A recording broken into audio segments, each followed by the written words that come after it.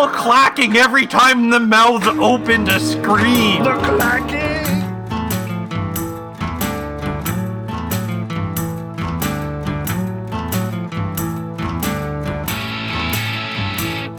It's April 27th, 2022. This is Rare Encounter, encounter number 95. And podcasting till my brain falls out, I'm Abel Kirby. And blowing the speed limits like a whore on wheels, I'm Cold Acid. Ryder, baby. There's a reason for it. And I will address that with the following statement. Fuck transit. Fuck transit, man. What's wrong with transit, though? I like transit. Also, fuck these slow-ass drivers who like, try and do, like, 10 under the limit when going downhill. Alright? You know who you are, motherfucker. I will cut off your balls and feed it to the sharks. Sharks? God, that's rough, man. That's hardcore. Man, I could have been home 2 minutes earlier with my burrito if it wasn't for that motherfucker. Oh, Lord. So how would you fix this problem? And I mean, like, twice this week has my commute been held up for an inordinate amount of time because of some mechanical problems on the Toronto subway system. Twice, man.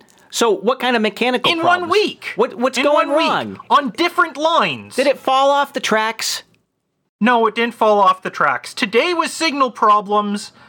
Yesterday was some sort of mechanical problem that they didn't describe. And then on top of that, there's a rail worker strike, and the strikers are picketing bus stations for GO Transit for some reason. I don't know why they're picketing the bus stations, but they're making the regional bus service shitty instead of the train service, which, on the other hand, I am slightly thankful for because they could have made my commute yesterday even more hellish. So what do you do about this? Do you paint the roads in with lube or something? Oil slick so everyone slides down the hill instead of driving? I scream like a banshee. No. I grouse about it online because that's what I do, and I do it well. Well, I know of two ways you can do that. The first way is you can put some cherries and berries on top of your car. Those flashers, police flashers, just turn those on and people get out of your way. That works pretty well. You know what? When you say police flashers, but when I hear police flashers, you know what I think of? I don't think of the lights on top of the police cars. I think of the strippers. I think of that episode of Cops where everyone has to take their clothes off. No one was arrested. I didn't see that one. I need to. No one was arrested with a shirt. Actually, no. Actually, I'm going to hold off on saying that because some of the people I've seen on Cops, I'm not just talking about like the people who the cops are going to see, but also some of the cops themselves. I don't want to see them with their clothes off. Oh, I understand. No, my eyes can't take that. Ooh, was that your beer opening? That your cider? Jarritos? That is my Jarritos. Jarritos. I'm not drinking any alcohol this week. I had the tooth out on Saturday, and holy fuck, did they get me tripping? Jeez. So tell me the whole story. What happened?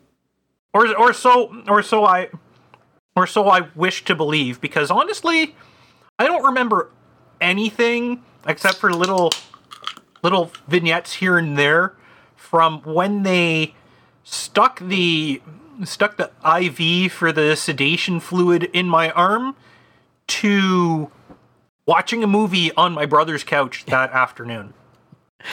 Jeez, it was that bad, huh? It was. They gave me some good shit. Yeah. What can I say? I mean, like, if I can't remember the process of them, like, fucking around in my mouth and cutting open my gums to extract this tooth that was under there, then it's like, you know, all right, I still got some soreness, and I really shouldn't even be drinking the Jarritos because it's carbonated, but, I mean, little bit at a time, I'm going back to my abnormal from being a good little post-op patient. Did you put the burrito in a blender? Fuck no. Not that bad then. Why would anyone do that? If you just want the ingredients all fucking mixed up, get one of those burrito bowls. Because that's essentially the same shit.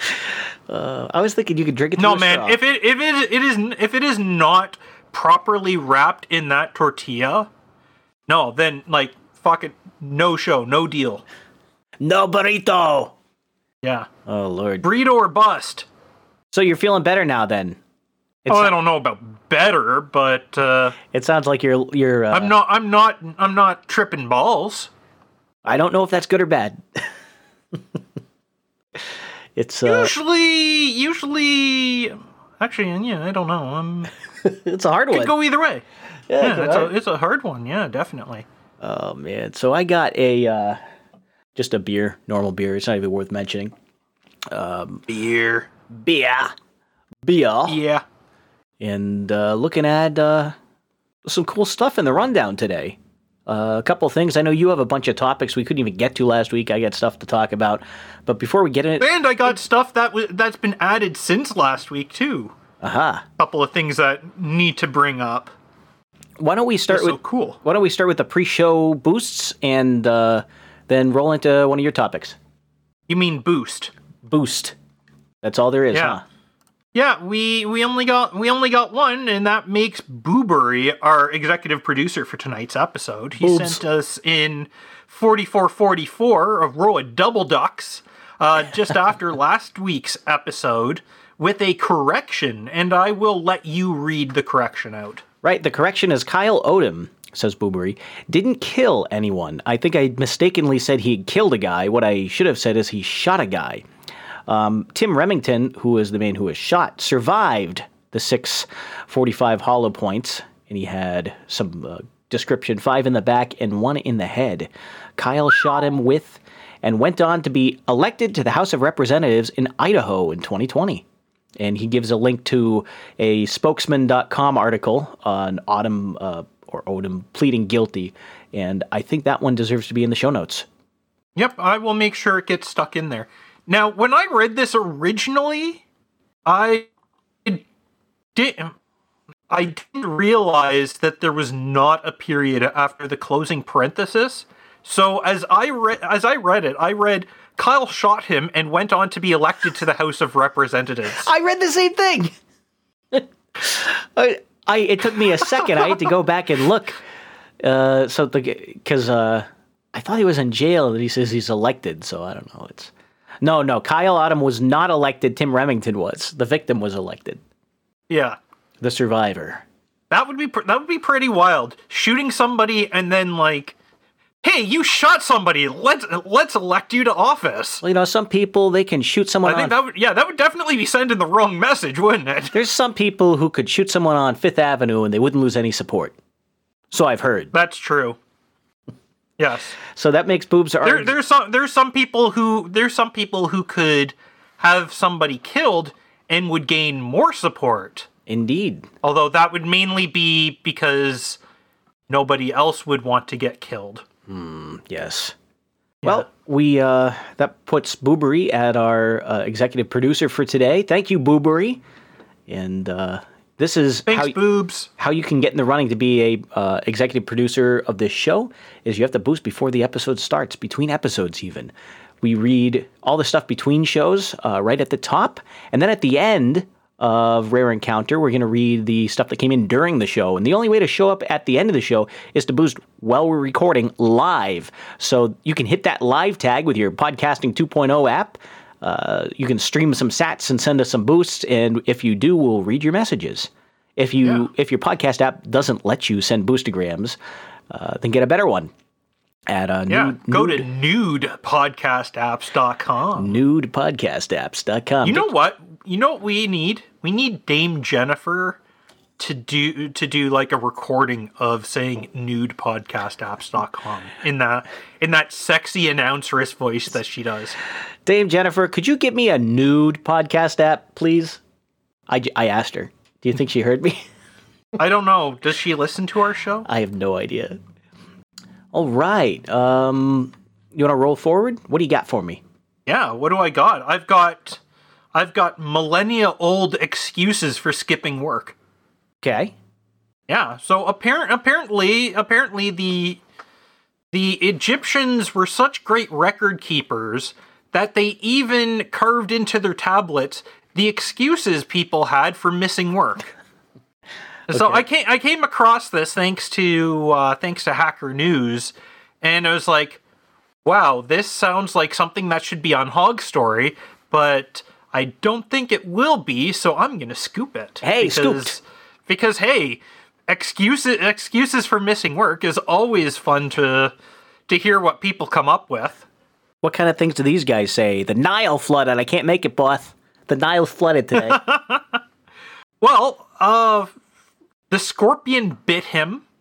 Uh-oh. Busy brewing beer, which in ancient Egypt was serious business. His wife was bleeding. Okay. Yes, well, that's menstruation. Apparently, I guess in ancient Egypt, if your wife is menstruating, you can't go to work. Huh. I don't know how that works, but apparently it does. Well, it depends on who you ask. They might want to go to work. Yeah.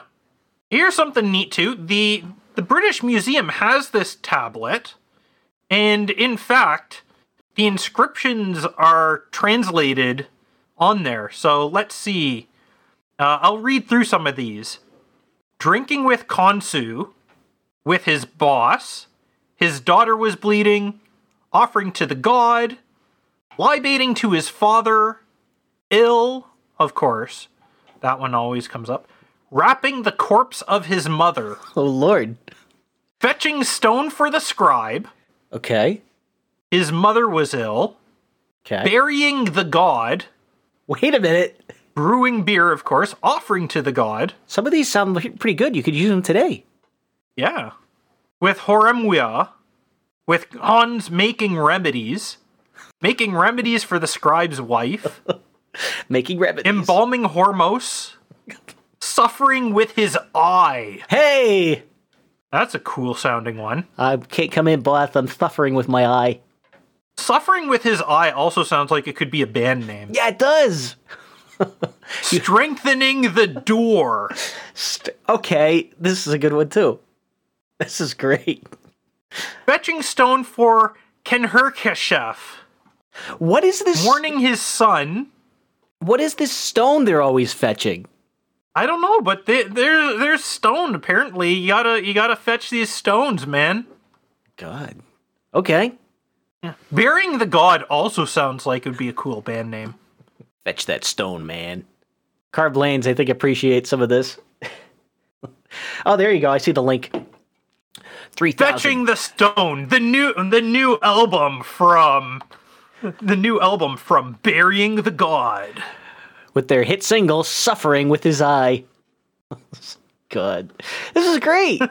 Is this, oh, look, it's one of these weird shaped stones. It looks kind of like Minnesota.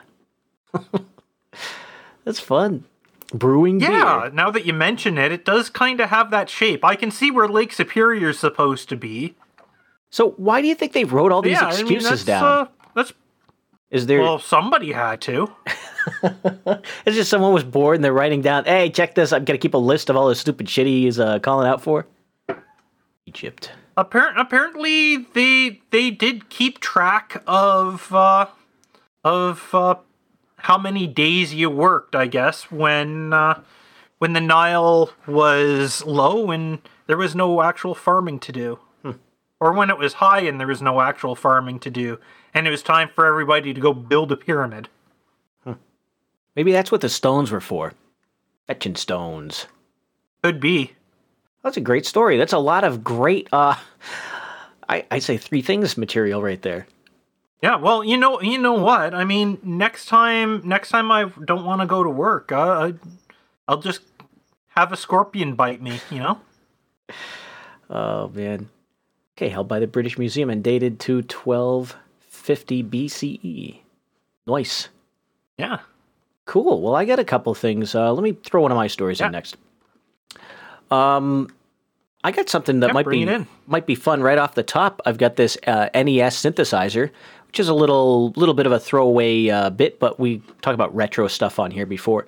This is the NES SY37, and it's a so-called NES-inspired synth project, and it looks like an oscilloscope. You know, it looks like one of these old pieces of test equipment with a screen on it, though I think the screen's an LCD, a newer format. It's not a CRT, and it's got some looks like drum pattern lights, and it has a plug-in keyboard, and it turns out you can actually play an NES game on it. And so just the look of this thing, it's as much in the style of the NES with its visual appearance as it is the way it sounds. And I went and picked a little clip of this so we can listen to... Dude, the keyboard? Yeah, with the orange keys. Cable? The keyboard cable, yeah. Dude, the cable connector, that is the NES connector plug there. Yeah, and it has an A and B button. It has an A and B button on the keyboard. Nice. Yeah, this is cool. Let me play some of the music so you can hear. This is kind of what it sounds like. I'll put this on. Here's some synth sounds.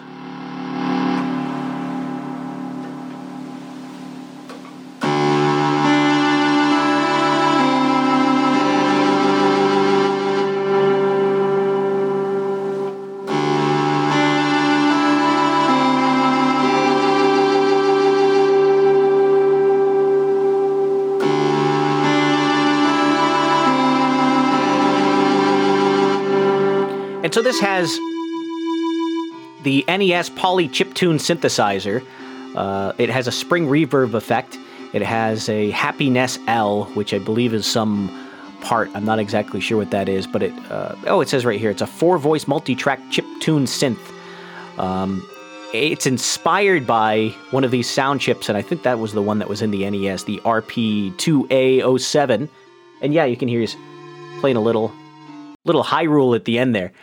They also have Zelda. They have a slot you can actually put an NES cartridge in and actually play the game on the instrument. You put an NES cart right in there. I think I can hear Carblane's pre-ordering one. Now I can't guarantee if it's going to be good or bad. It looks kind of hokey when he's using it, because he keeps changing back and forth between playing the game and playing music. So it seems like, you'd wish it was a serious instrument, but the way that it's marketed, it's like, hey, it's just like something that might be cool to have in your living room, not to actually use for music, unfortunately. I don't know, maybe you're hardcore and you can use it, but I think you might have to mic it, because it looks like it just has a speaker on the front. Actually, I'm not even sure if this is something you can... I don't think this is something you can actually buy. This is something that this dude just put together. This is like his blog or something. Oh, yeah, that might be it. I don't think there is a way. It's just this guy, Love Hultin, I think is his name, posted it on YouTube. So it was a cool project. A lot of people make cool shit and post it on YouTube. If you watch the whole video, you can see when you play the keyboard, there's a visualization that displays on the screen with some retro graphics, and I don't know what changing the cart does for the sounds you can get out of it. As far as I know, it probably doesn't do anything for that. It's probably just for playing the games. Yeah, and I think that some carts later on they had samples embedded in them. I don't think that was the case for the NES, but I'm not sure about that, though. Yeah, I think the NES predated the era where you'd have something like that. If you had samples in the ROM, it wouldn't really be a sample. It'd be a bit of code that would drive the sound chip in a way that would be like using an actual sample, but would just be feeding like raw data right in. So I just thought this was cool. I wanted to share it with everyone. We'll have some pictures of it maybe in the show notes and a link to it. You can go watch it. Very nice photo shoot though. You should check out some of the other stuff that he's got there on his website. Some of these, like wood grain Mac, like wood grain classic Mac, and all sorts of other neat things that he's put together. Yeah, there's really cool just going through it. Neat like suitcase synthesizers where the top flips up, It looks like it packs up in the way some of this old equipment used to. So it basically is the form factor of a instrument case or a suitcase, but then you can put legs on the bottom and flip the top over. Now you have a keyboard with some controls on the front. So just cool stuff. Yep, I seen that one. And the other one where there's one where it's like a tape, one of those tape drives for mainframes. Well, there's that he's rigged up. There's one. The chattering teeth. That's what I wanted to go to. Chattering teeth synth. Jesus Christ. Okay, I don't know if that's awesome or just creepy as fuck. That is like trippy dream God. Sort of look to it. It screams. It screams when you play it. Wait a minute. I should have clipped this one. Oh my God, it does. I saw it and I never played it. Well, I see. Yeah, play it. You play it on your end. If you can. If you can't, that's no big deal. I'm going to if it if it loads. Oh, here we go. Oh, it's. Thank God for buffering. That was already freaking me the fuck out. Oh my God, this is the best thing I've seen all day. More of it. More of it's low. Here we go.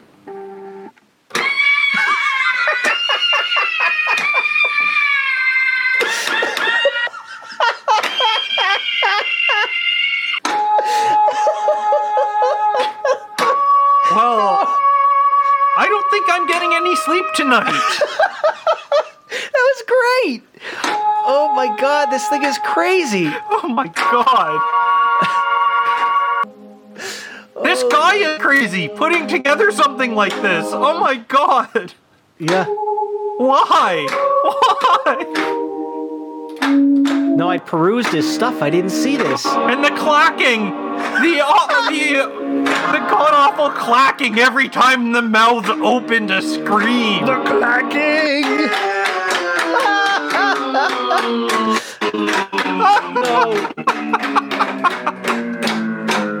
Oh no. Oh my God. I can't stop it. I can't take anymore. It's too much. That is amazing and terrible at the same time.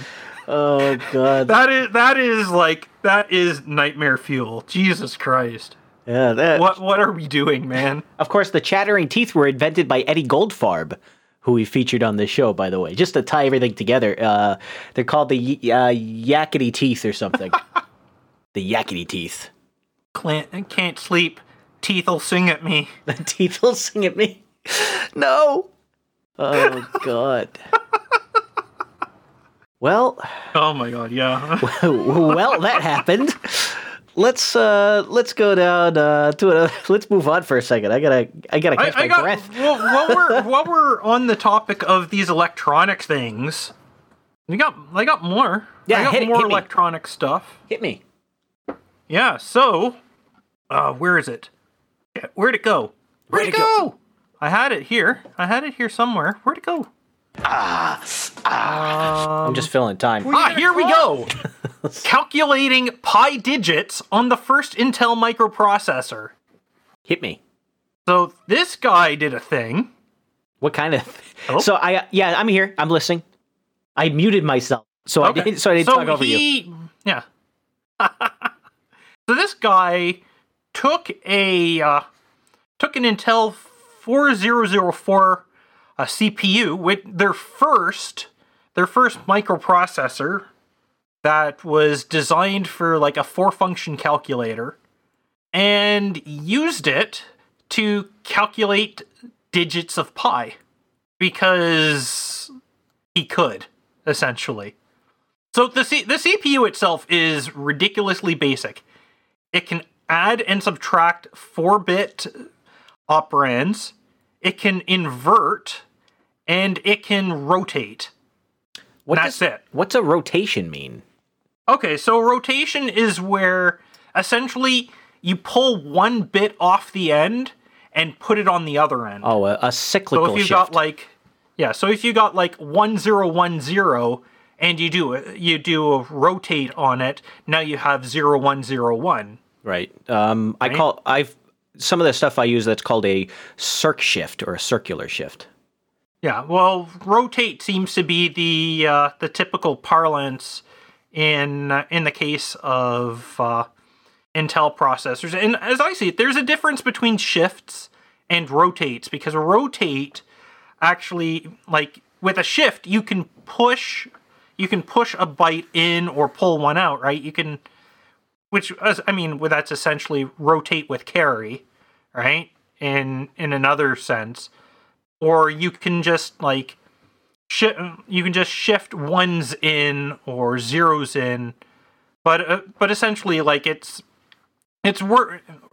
just like the whole thing just rotates one way or the other, whereas a shift is you're actually pushing something in and something gets pushed off the end, right? I guess you and I, we can probably talk about this for hours on end into all the intricacies of rotates and shifts, but I don't think that would make for a very good podcast for other people to listen, unless they're just as nerdy as we are, which they might be, but I don't think they all are. No, I love me some bitwise operations. Yeah. Bitwise operations can be pretty nice. Mm-hmm. By the way, you know how easy it is to subtract binary numbers? With all you need to do is to do A minus B, you do A plus, not B plus 1. In other words, you turn on the carry bit, and there you go. Because you end up with the 2's complement after that, right? Exactly, because not x plus 1 is the 2's complement for the negative version of x. Yes. You know what? I ran into this the other day because I had to do a bunch of bitwise massaging of data for a project, professional stuff. And what I was trying to do was just get, if I had 32 bits of a signed integer, all I want to do is display what the number is really fast. And so what I found out is the first top 10 links for trying to do that, if you want to convert binary to decimal, that's easy. There's 100 websites to do it. And there was only one I found out. I wish I could remember the name. It's Bookmarked at Work.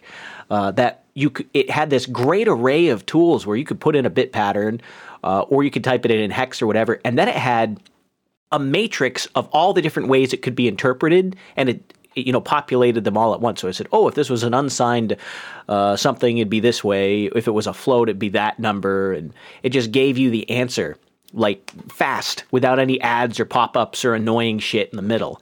And that turned into, I referenced that website a billion times. It was just, I probably referenced it 100 times, but the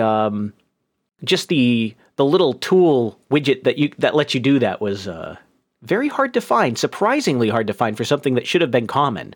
And it made me lose a little faith in the search engine I was using.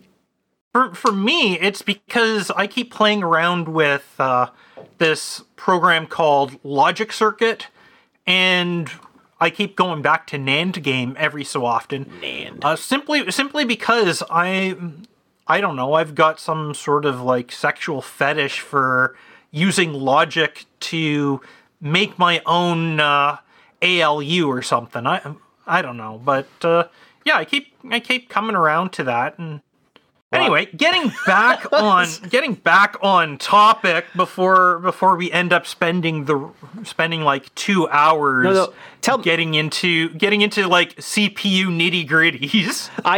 I'd love to talk about that, but I'm in an exclusive or relationship, so. Hey-oh. Okay. I had to get it in. Yeah. So here's the thing. The 4004, very basic CPU. It has a 12-bit program counter, so you can only address 4 kilobytes of program data, and in total, the amount of addressable RAM is 10 kilobits, or 10 kilobits. Bits, even. Bits. Doesn't that end up with a strange number of bits? Like that doesn't fit into a nibble or a bite? No, it would... Oh, kilobits. Do the math, man. Do the math. Kilobits. Divide 10,240 by 8. Yeah, I know what you mean. It's because it's 1024 per bytes per kilo bit. Yeah. Yep, I got it. So anyway, this Took me a guy, second.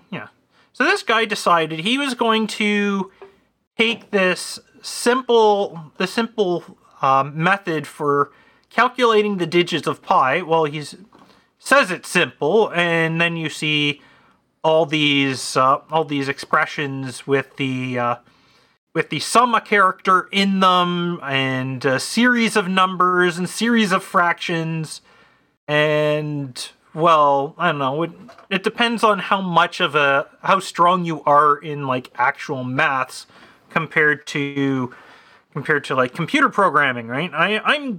I am good with computer. I am not as good with these pure mathematical formula. Mm-hmm. But anyway, he comes up with like, okay, how are we going to evaluate pi digit by digit, and at that in like radix 2 or like binary, right? Okay. So he figured out how to do this, and how many digits can actually be calculated, and amazingly,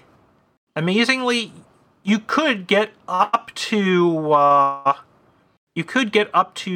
279 digits, but by limiting to 12-bit values, you can get 255 digits of pi, and still have 40 bits of scratch in memory.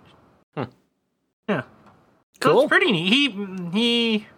He wrote up the listing and everything here, and also shows how he built a real hardware system that you could plug a 4004 into to run the program.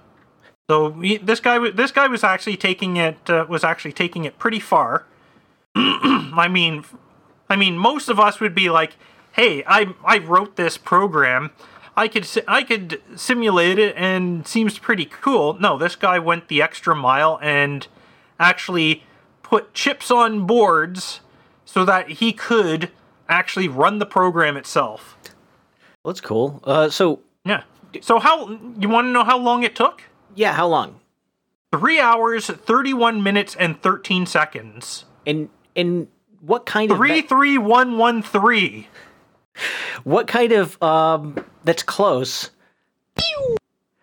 The what kind of method was he using for the numerical method? Does it say if it was? I presume it's an iterative method if it's taking that long. To quote, "We would use Horner's method to evaluate Leibniz Pi's formula after Euler transform and another simple series transformation." You mean Euler's transform? Yeah, I know what he's doing then. Yeah. The Spigot algorithm of Stan Wagon and Stanley Rabinowitz is something else he says in the paragraph right above. So that's the actual implementation. Okay. Yeah. So anyway, yeah, to calculate 255 digits of pi took over 3.5 hours.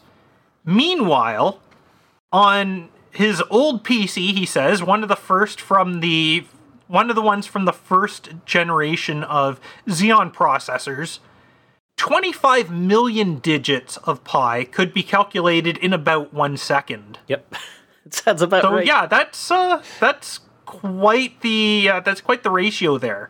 Now, of course, as programmers, we know that the best way to calculate pi is to make one calculation and then save it somewhere instead of trying to calculate it every time you need to use it. Yep, and in fact, that is something that pretty much every FPU has built in somewhere as a table of constants. You'll find log in there as well. Mm-hmm. A bunch of others.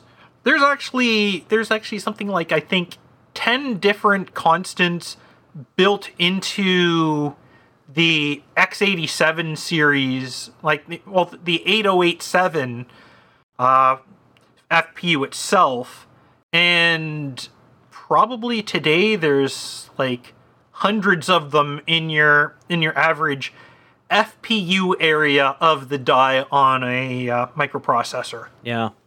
If it was the 87 was the floating point processor? Yeah, it was the floating point coprocessor for the 8086, and could also be used with the 8186, and I believe also the 8286, although if you had the 80286, Intel would have preferred you get the 287 instead. Now, if I remember right, the that FPU had a problem with the Pi register inside it, where it would actually give crappy. Yeah, I'm trying to remember what the origin was, but it would give you. It was an insufficiently precise approximation of pi for the kind of processing, so you didn't get full resolution. Because it turns out that in order to get good results on trigonometric functions, so where you want the full range of all the bits in a floating point number, you want the full mantissa to be correct, you need to have a shitload more bits of pi when you're doing trig. So you can't just have the same number of bits of pi that you have for the values you're operating on. You have to way over specify it to deal with this thing. I bet I know what you're getting at now. I bet that the 8087 had a 64-bit constant for pi instead of the full 80-bit constant that you'd expect for how it actually did the calculations. Yes. Because while it exposed 64 bits for inputs and outputs, it actually used 80-bit resolution for doing the math. Yes. And so you'd end up with tiny little errors, but when you're doing numerical methods, the amount of errors in your approximation grow really fast if you're making them over and over and over again and accumulating them. So it was someone figured it out. It was years after it was already obsolete, I think, is the story. And I'm trying to remember where the damn article was. I think we covered it on the show a year ago, or I might have mentioned it once because we were talking about CPU flaws. Like that Intel processor that did the vision wrong, I bet it's something we saw on Ken Sheriff's blog. Could have been. Because I just pulled up his blog again about when he was yanking out the ROM constants from the 8087. That sound familiar? And I came across on Retro Computing Stack Exchange, somebody asked about a restriction on partial tangent and partial arctangent functions, where the operand had to be less than 1/4 of pi. I wonder if does it say that's due to that? I think they're just saying you have to be away from the because if I remember right, arctangents and tangents have once you get to 90 degrees, the tangent goes to I'm trying to remember which way it goes, but there's what do you call it? You draw a dotted line on the chart. It's undefined. This guy who answered said that the 8087 did not include sine and cosine calculations. Yeah, I can believe that. Those are hard to do. But it had tangent, so you'd have to do the screwing about to determine cosine and sine from tangent or cotangent. Mm-hmm. That's pretty screwy. Yeah. Well, if you want to get usually the hardware, if you really want to talk about accurate computing, you don't usually use the approximations in the hardware. You go and do it yourself, because they, especially in GPUs, they're designed for video games. And so they'll do things like have a sampled lookup table that's pre-calculated for all these different values of tangent of x, right?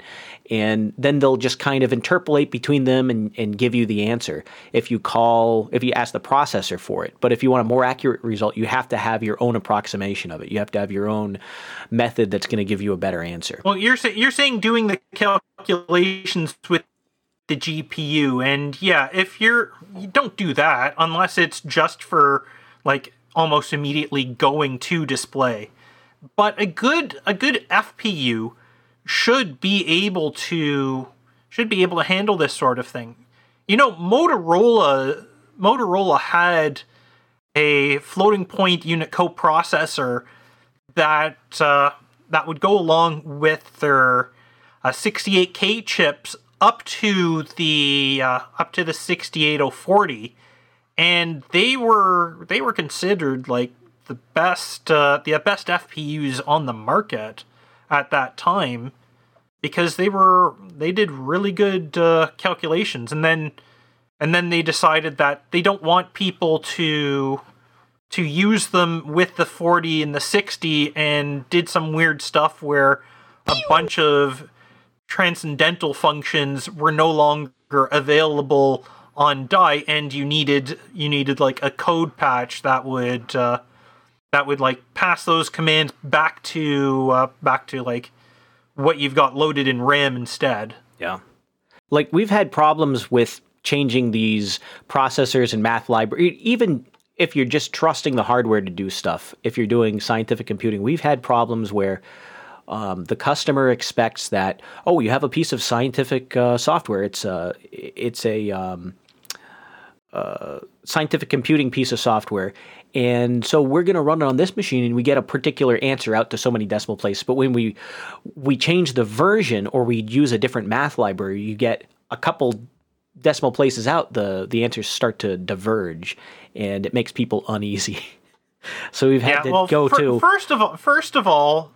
First of all, you've got the issue where even today, like, doubles are well supported. Double floating point numbers, or the 64-bit ones, right? Mm-hmm. But even though it's specified in the IEEE, was it 754? The floating point standard of theirs, right? I think it's 754. Could be 854. 740. Yeah, it's one of those. I know what you mean. I read it. I read it once, and I never will read it again. It's not fun. They define like the quadruple and I believe even octuple precision now. Yeah. Mm-hmm. And so 128 and 256 bits, but there's almost no actual support for those in hardware, or even in programming languages and libraries, right? And so if you want to have like binary 128 or binary 256, you're dealing with specialized hardware usually, or you're dealing with somebody's like handwritten implementation, to the same way there used to be the floating point emulator libraries back in the DOS days for people who didn't have a 486 or newer, right? And so you either had like the FPU there on the CPU with you, or you'd be like right,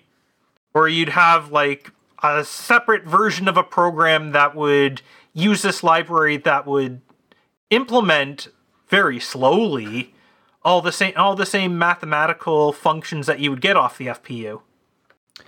I think we're getting dangerously close to talking about BLAS, and if we do that, that'll be the rest of the show if you let me go, so I think we better move on. BLAS? How about Cordic? Cordic? You've never heard of Cordic? I know what Cordic means. It means to the power of 4. What do you think it means? Cordic does not mean to the power of 4. Oh, it does. It sure does. To me, it does. Coordinate rotation digital computer.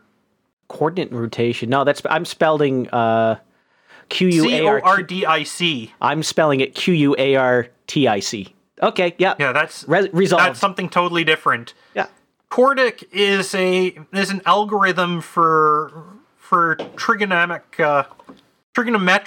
functions that tended to be like where you would start with doing hardware implementations of the trigonomic methods. Yeah. I just like that we somehow got two different words that nobody has ever heard of that are identical. It was a fun collision there. Well, they sound identical, but they're not identical. They're homonyms. They're homonyms. All right, I think we've bored our listeners enough. Good job. How about a change in topic? All right. What else do you got? I got a potato news. Oh, you know what that means? I gotta switch this over. I need more. I need to have like an entire big ass touch screen for all of this. What we need is a few good taters. Potato, potato, potato, potato, potato, potato, potato, potato. It's potato news on Rare Encounter. Potatoes. Right, this is the story about Geo Potato. Did you catch any of the news about Geo Potato? No, I haven't. Tell me about Geo Potato. Geo Potato is a product. Geo Metro Potato. It's not a Geo Metro. It's it's by Bayer. You know, the company that bought Monsanto? They have Bayer, the chemical company that pretends to be a pharma company. Yes. They have a so-called data-driven potato blight detector that's in use in Bangladesh. It is called Geo Potato. How about they put it to use in Prince Edward Island? Well, I don't know if it's... that's not blight. That's just wart. That's wart. This is for a particular kind of problem called late blight. Now, I used to watch Late Blight with Conan O'Brien, but I don't think this is the same thing. This is a problem in Bangladesh, which they say it's a fast-spreading disease that can devastate as much as 57% of their potato production each year. 57%. That's a lot of potato. And it's hard to detect because it's like a late onset, so it doesn't show up early. There's not a lot of warning signs. And Bayer has a set of trials that have been going on where they have basically a big data system where they're looking at weather conditions. They're looking at the cycle of the disease and where it's coming, where they think it's going to show up next is what they're trying to predict. And they send SMS messages to you. I suppose if you subscribe to them, they don't say what the price is or what the deal is, but it sounds your like potatoes are at risk.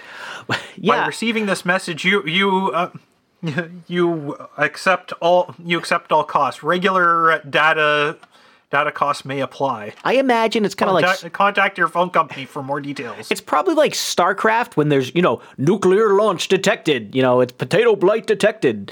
Something like that. You must construct additional potato fields. Go spray those taters, man. They're getting nasty. Yeah, spray your taters with some Vespine gas. Yeah. Well, they might give you Vespine gas. I don't know. Here's the deal. They give you a text message that says, what is... that you have an area that is at risk and where it is and what the level of risk is. They do not give an example message, so I'm trying to read between the lines and what actually happens here. And they also tell you, and maybe this is the tie-in to Bayer, they tell you what to spray your crop with. And I didn't know that selecting the right treatment was... something you get from a text message, but I guess, obviously they're going to tell you to go use a Bayer product. That's my takeaway. What an age we live in. Yeah. So they have some testimonials from people, farmers in Bangladesh, and they say, compared to the last 2 to 4 years, this year's yield is much better. In addition, we have updated our old preconceptions. We used to think the yield would go down if we sprayed Melody Duo or Secure in the middle of the season. And they're talking about these 2 treatments that they could spray on their potatoes to try and deal with this. And they said, no, but when we sprayed it according to the recommendation from Bayer, it said there was no problem. So I'm mixed on this. It sounds like they had some big increases in yield. They cited 26% increase in yield after doing this process. And from the 10,000 foot view, yeah, it's probably for something like late blight, which I don't know much about other than what I've read in these articles. It's hard to detect and it's hard to get ahead of unless you have some special insight. And that's what GeoPotato is offering, is they're tracking the conditions which lend themselves to potato, to late blight, and then alerting you when those are happening in one of your areas so you can go deal with it. And I suppose if you weren't paying attention or you didn't have that visibility or that experience, then maybe it's a big help. But I'm not a potato farmer. As far as I know, this is so, especially when you look at 57% of potato production lost. Now that's a high number. Obviously, Bayer is going to pick the highest number possible so they look as good as they can. But, you know, it can't be easy to identify and bypass and treat. So otherwise they would have done it by now, right? So well, even like this last one that's here, like it's not 57%, but I mean, he got the year after he started using this, he went from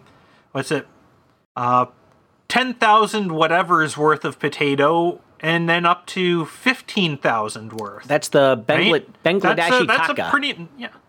The Bangladeshi Taka is the TK 10,000.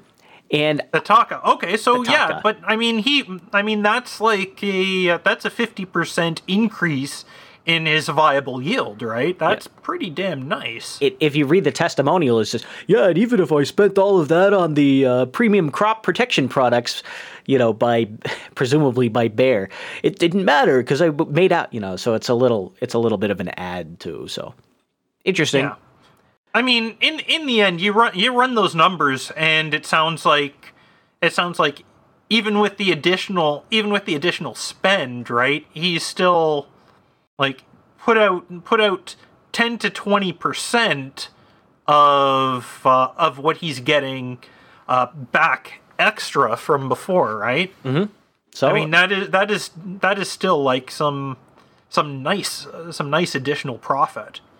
I'm willing to put down, if I put down like 10 or 20% of value to get like a full 100, right? I mean, like that's a good deal. I mean, I net 80 to 90, right? That's pretty fucking sweet. Yep. On the other hand, this is Bayer we're talking about, and I mean, they are one of the great sources of evil these days. They actually have a headline on their website, like their first header is called "This is Bayer," and I read it just as you said it. So, yeah. I mean, look at their history. Look at their history, right? I mean, Bayer is not a nice company. They were part of IB Farben in the lead up to and through World War II, and well, you know what IB Farben's best known for, right? Things like Zyklon B. Yep.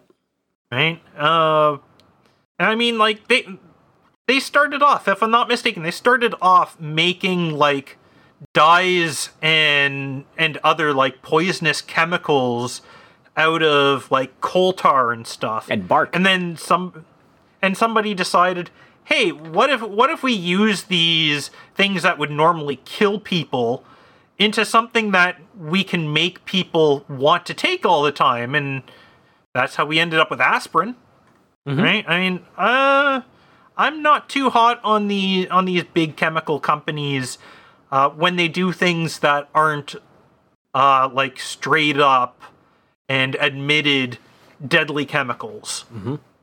Yep, and it's a multinational, so you got to watch out for it. But yeah, there it is. But I mean, that goes for any multinational. That's just par for the course in that case. Yep.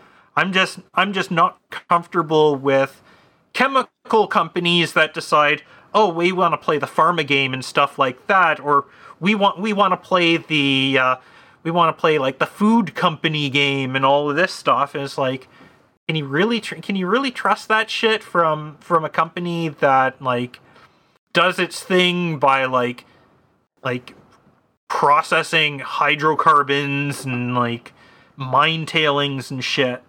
Well, Dow Corning never tried to feed me cough syrup, so I think they're in the clear. Yeah. All right, there's your potato news wrap for Rare Encounter. Yeah.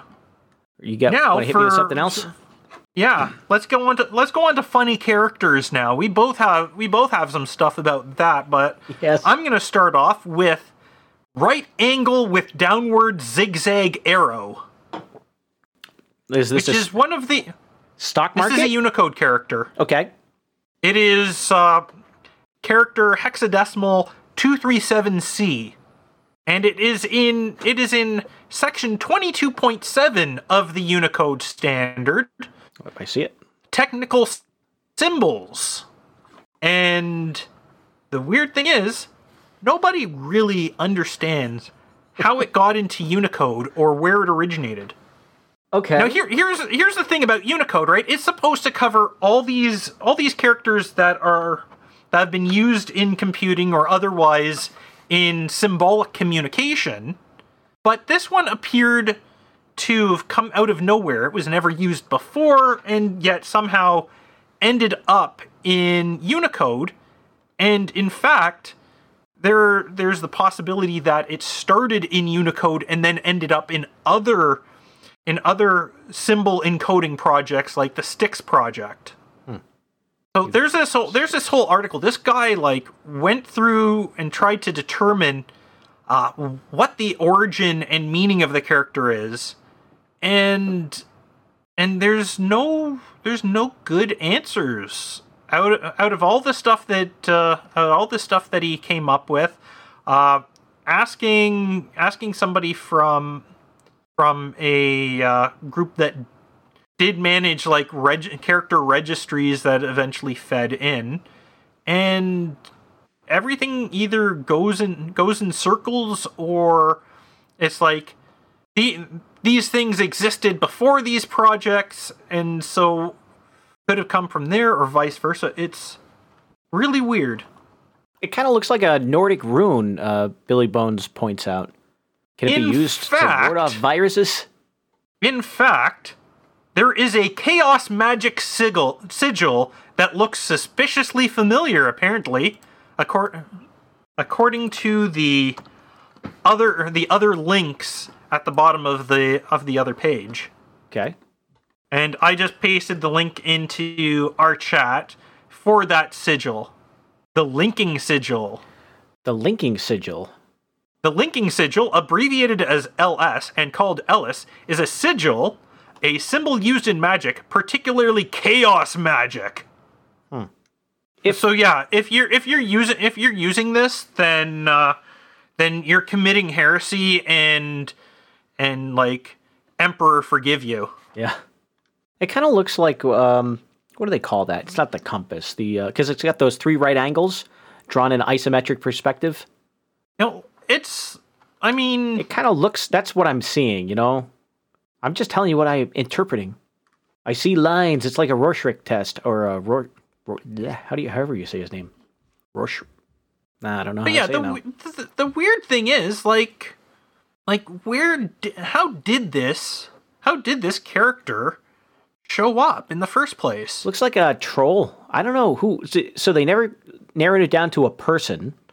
Did they narrow it down to an era or a standards group, or sometime in the 90s? So first of all, the proposal to add it into Unicode was from March 2000 and had origins in what's called the Styx project. Okay. Which was a project from the American Mathematical Society for fonts and glyphs related to mathematics. Mm-hmm.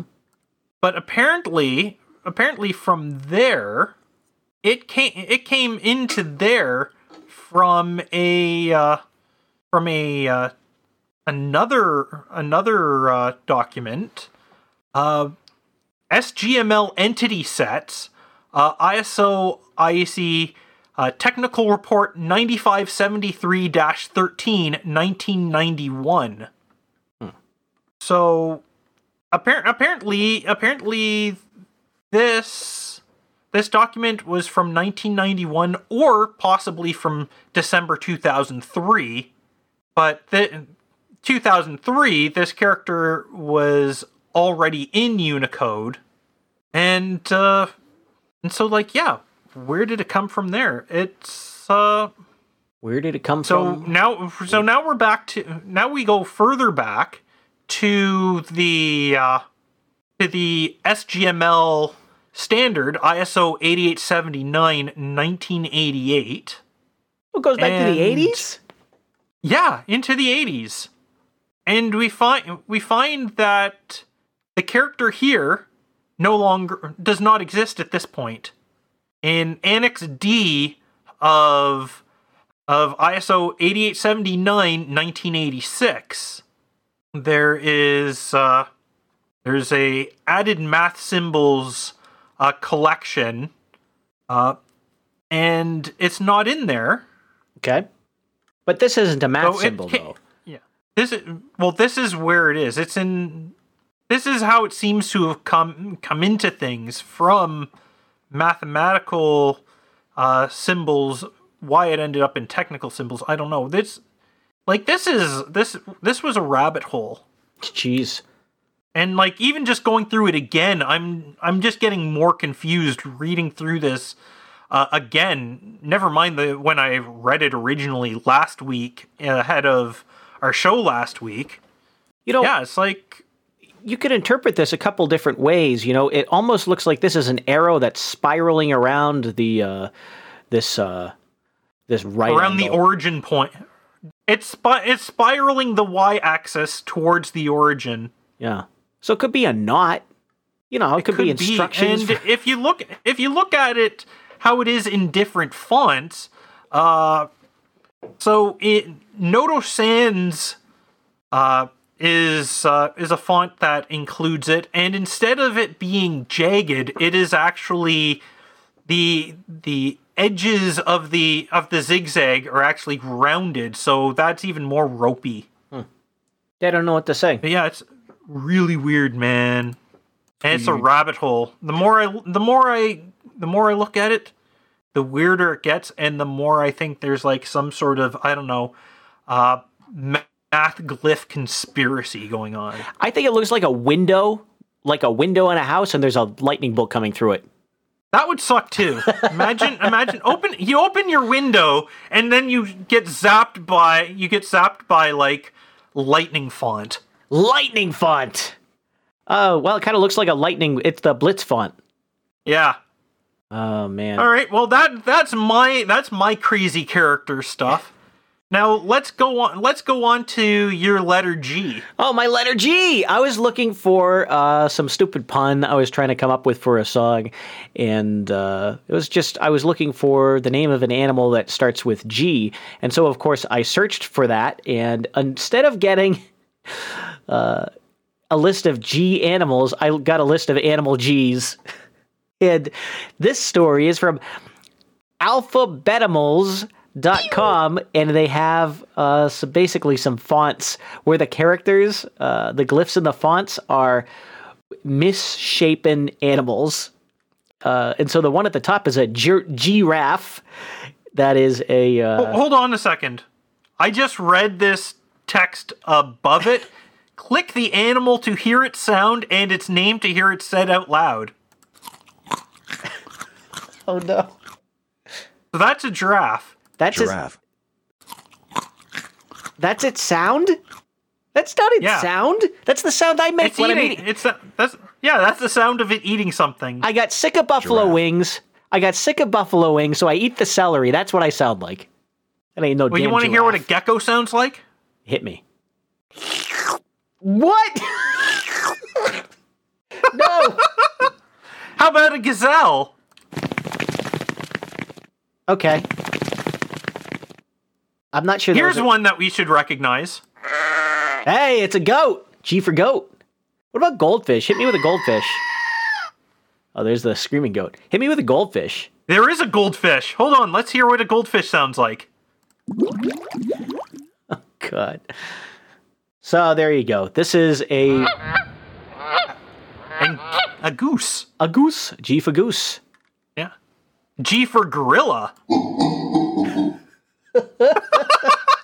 I gotta hear that again.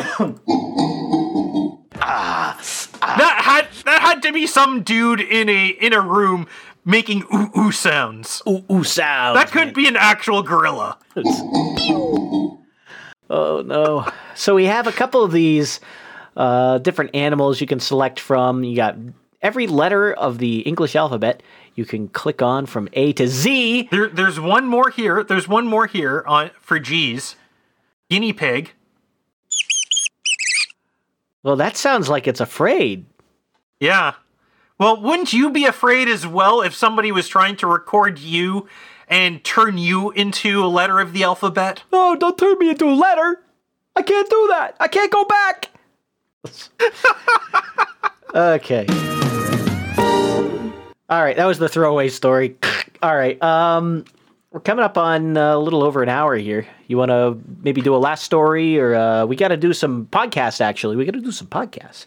We skipped the podcast. We do got to do some podcasts, but oh yeah, I think that's pretty good. Okay. I had some other stuff that I was interested in bringing up, but it's nothing that can't be pushed to later on.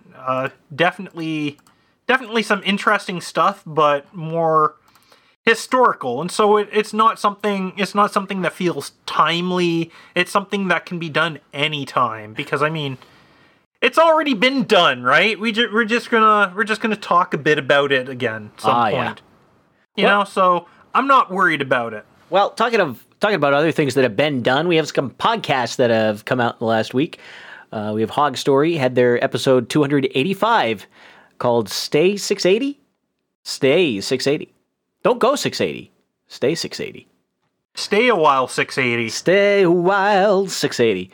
The 680 AM is a talk station on WRKO in Boston. Okay. Behind the schemes. It's a 24-hour news station here in the Toronto area. Interesting. Yeah. I don't know what it is here. I got to get an AM radio and poke around Ohio's airwaves. I think there's better AM pickings here than some of the other places I lived. Behind the Schemes had their episode 94 entitled The. Angry Tech News. Angry Tech News dropping shows right in the middle of our show. We had Angry Tech News number 31, Mute Gatekeeper, and I listened to that in the shower this morning, like I always do. And you listen to Sir Bemrose in the shower. How does that make you feel, Sir Bemrose? I listen to Sir Bemrose while I'm in the shower, actually. I don't listen to him while he's in the shower. That doesn't make it any better. Just think about that, Bemrose. I'm always naked. And Angry Tech News number 32, I have not listened to yet because it dropped right in the middle of our show. So I guess that makes it a Wednesday release. It is called Absolutist Spark. So I'm sure that's a good one, too. Everyone who's not listening to Angry Tech News needs to get on that and get the tech news, the oozy newsy goodness. Bowl After Bowl, of course, had episode 154. I was on that one. That was Bowls with Buds. My second time on there. And we had a lot of fun. Nice. You can check that out. And I don't know why, after hearing this show, why you'd want to listen to me more. But if you are so inclined. Because some people are just masochistic that way. Yep. And they don't even have the clothes for it. Number 155 just came out, too. That was Toe Cologne, T-O-W. But I think Toe, T-O-E Cologne is also a fun idea. Toe Cologne with an E might actually be better than with a W in that case. Because you know how smelly people's feet get? They could use a bit of cologne. I could use Toe Cologne, man. Rub it right on those hairy knuckles. Man, that touches closer to home than you think. We had some lot of fun at the Kansas City KCMO Bitcoin block party. We did a bunch of stuff. Yeah, you gotta talk about that, man. It's been talked about over and over and over by this point. Not on our show. Ablecraft, we did a whole episode of it. So I went to Kansas City and I got stuck going around the long way around Indianapolis because I forgot that I-70 was closed. And that's a little fun fact for those travelers out there. If you're taking I-70, take the south route, not the north route for the detour. Don't go to Chicago. And Kansas City, Missouri is a happening place. I haven't been there in a couple years now, so it was fun to go back and get some good barbecue and saw some fun stuff just driving around in the city, briefly. And then we also got out to the country. Spencer brought me out to his dad's place, and so we hung out there a little bit, get the, just spend some time with Spencer. I brought you out to meet the Rents, huh? Yeah. And it was just a hell of a time. Those guys are great hosts, by the way. And, I was going to talk about some anime. We don't have to. It's already been recycled. And I talk about Strike Witches on here enough, so we don't have to go into that. The last... I had some anime that I wanted to bring up, but I'm going to save it for next week. Mainly, I just wanted to bring it up because of some screenshots that I took out of it that are pretty funny out of context and possibly still funny in context. I'll have the new episode of Spy X Family digested by then. I didn't watch it because of a lot of stuff going on. But shame. I'll have that, and so we'll do anime next episode then. The only last thing was I wanted to mention something which was overlooked in all of the previous Bitcoin Block Party news, which is the little fact that the porta potties had signs on them. They had the Ethereum logo on them. So some joker put them on there. So you can go add your proof of stake to the ETH blockchain, and you be just fine. Wash your hands when you're done. Well, where porta potties is exactly where shit coins deserve to be. Yeah. Well, we've got some boosts that came in during the show. You want to hit those? Oh yeah, we got a few of them. All right, so let's start rolling. First one I see is for 7777 sats from the beautiful and wonderful Carolyn Blaney, and she says, "Dude, connect that cable. Super Sevens, break a leg." Okay. You take the next one. I cannot. Let's go back and forth. I cannot because I did not get any during the show. Oh, terrible. Yeah. You got to keep reading. Well, the next one I see, 1,000 sats from Anonymous through CurioCaster. Okay. Then we got 9,999 sats, niner sats from Sir Spencer, who says, "Thanks again for hanging in the bull label, Kirby." Oh, it was a pleasure. Yeah. Then Carolyn comes back again with an Intel number, 4004, like the processor, and she says, "Plug in the 4004. Then following that, another anonymous 1,000 sats out of CurioCaster. Next, 5,000 sats from Carolyn, who's definitely like making sure that she is our top booster during the show, saying, "Interpolate, learn something new every day, especially on show day. Thank you for the fun." Yeah, next time I'll tell you about, I don't know, we could do a whole show on that. Word of the day on Rare Encounter. Next week I'll teach you about Shannon Nyquist. Next up, we got 3141 sats from Boobury, and he hits me in the feels with this one, or in the memes and memeries, and that is, "What is a number? A miserable little pile of secrets." But enough boosts, Boobury. Have at you. Then Roadux 2222 sats from Carolyn Blaney again with "Zap by the Lightning," including the lightning emoji. Nice. And finally, we got from NetNed 420 sats, and he said, "Geo Potato was a Steven Seagal character, I believe."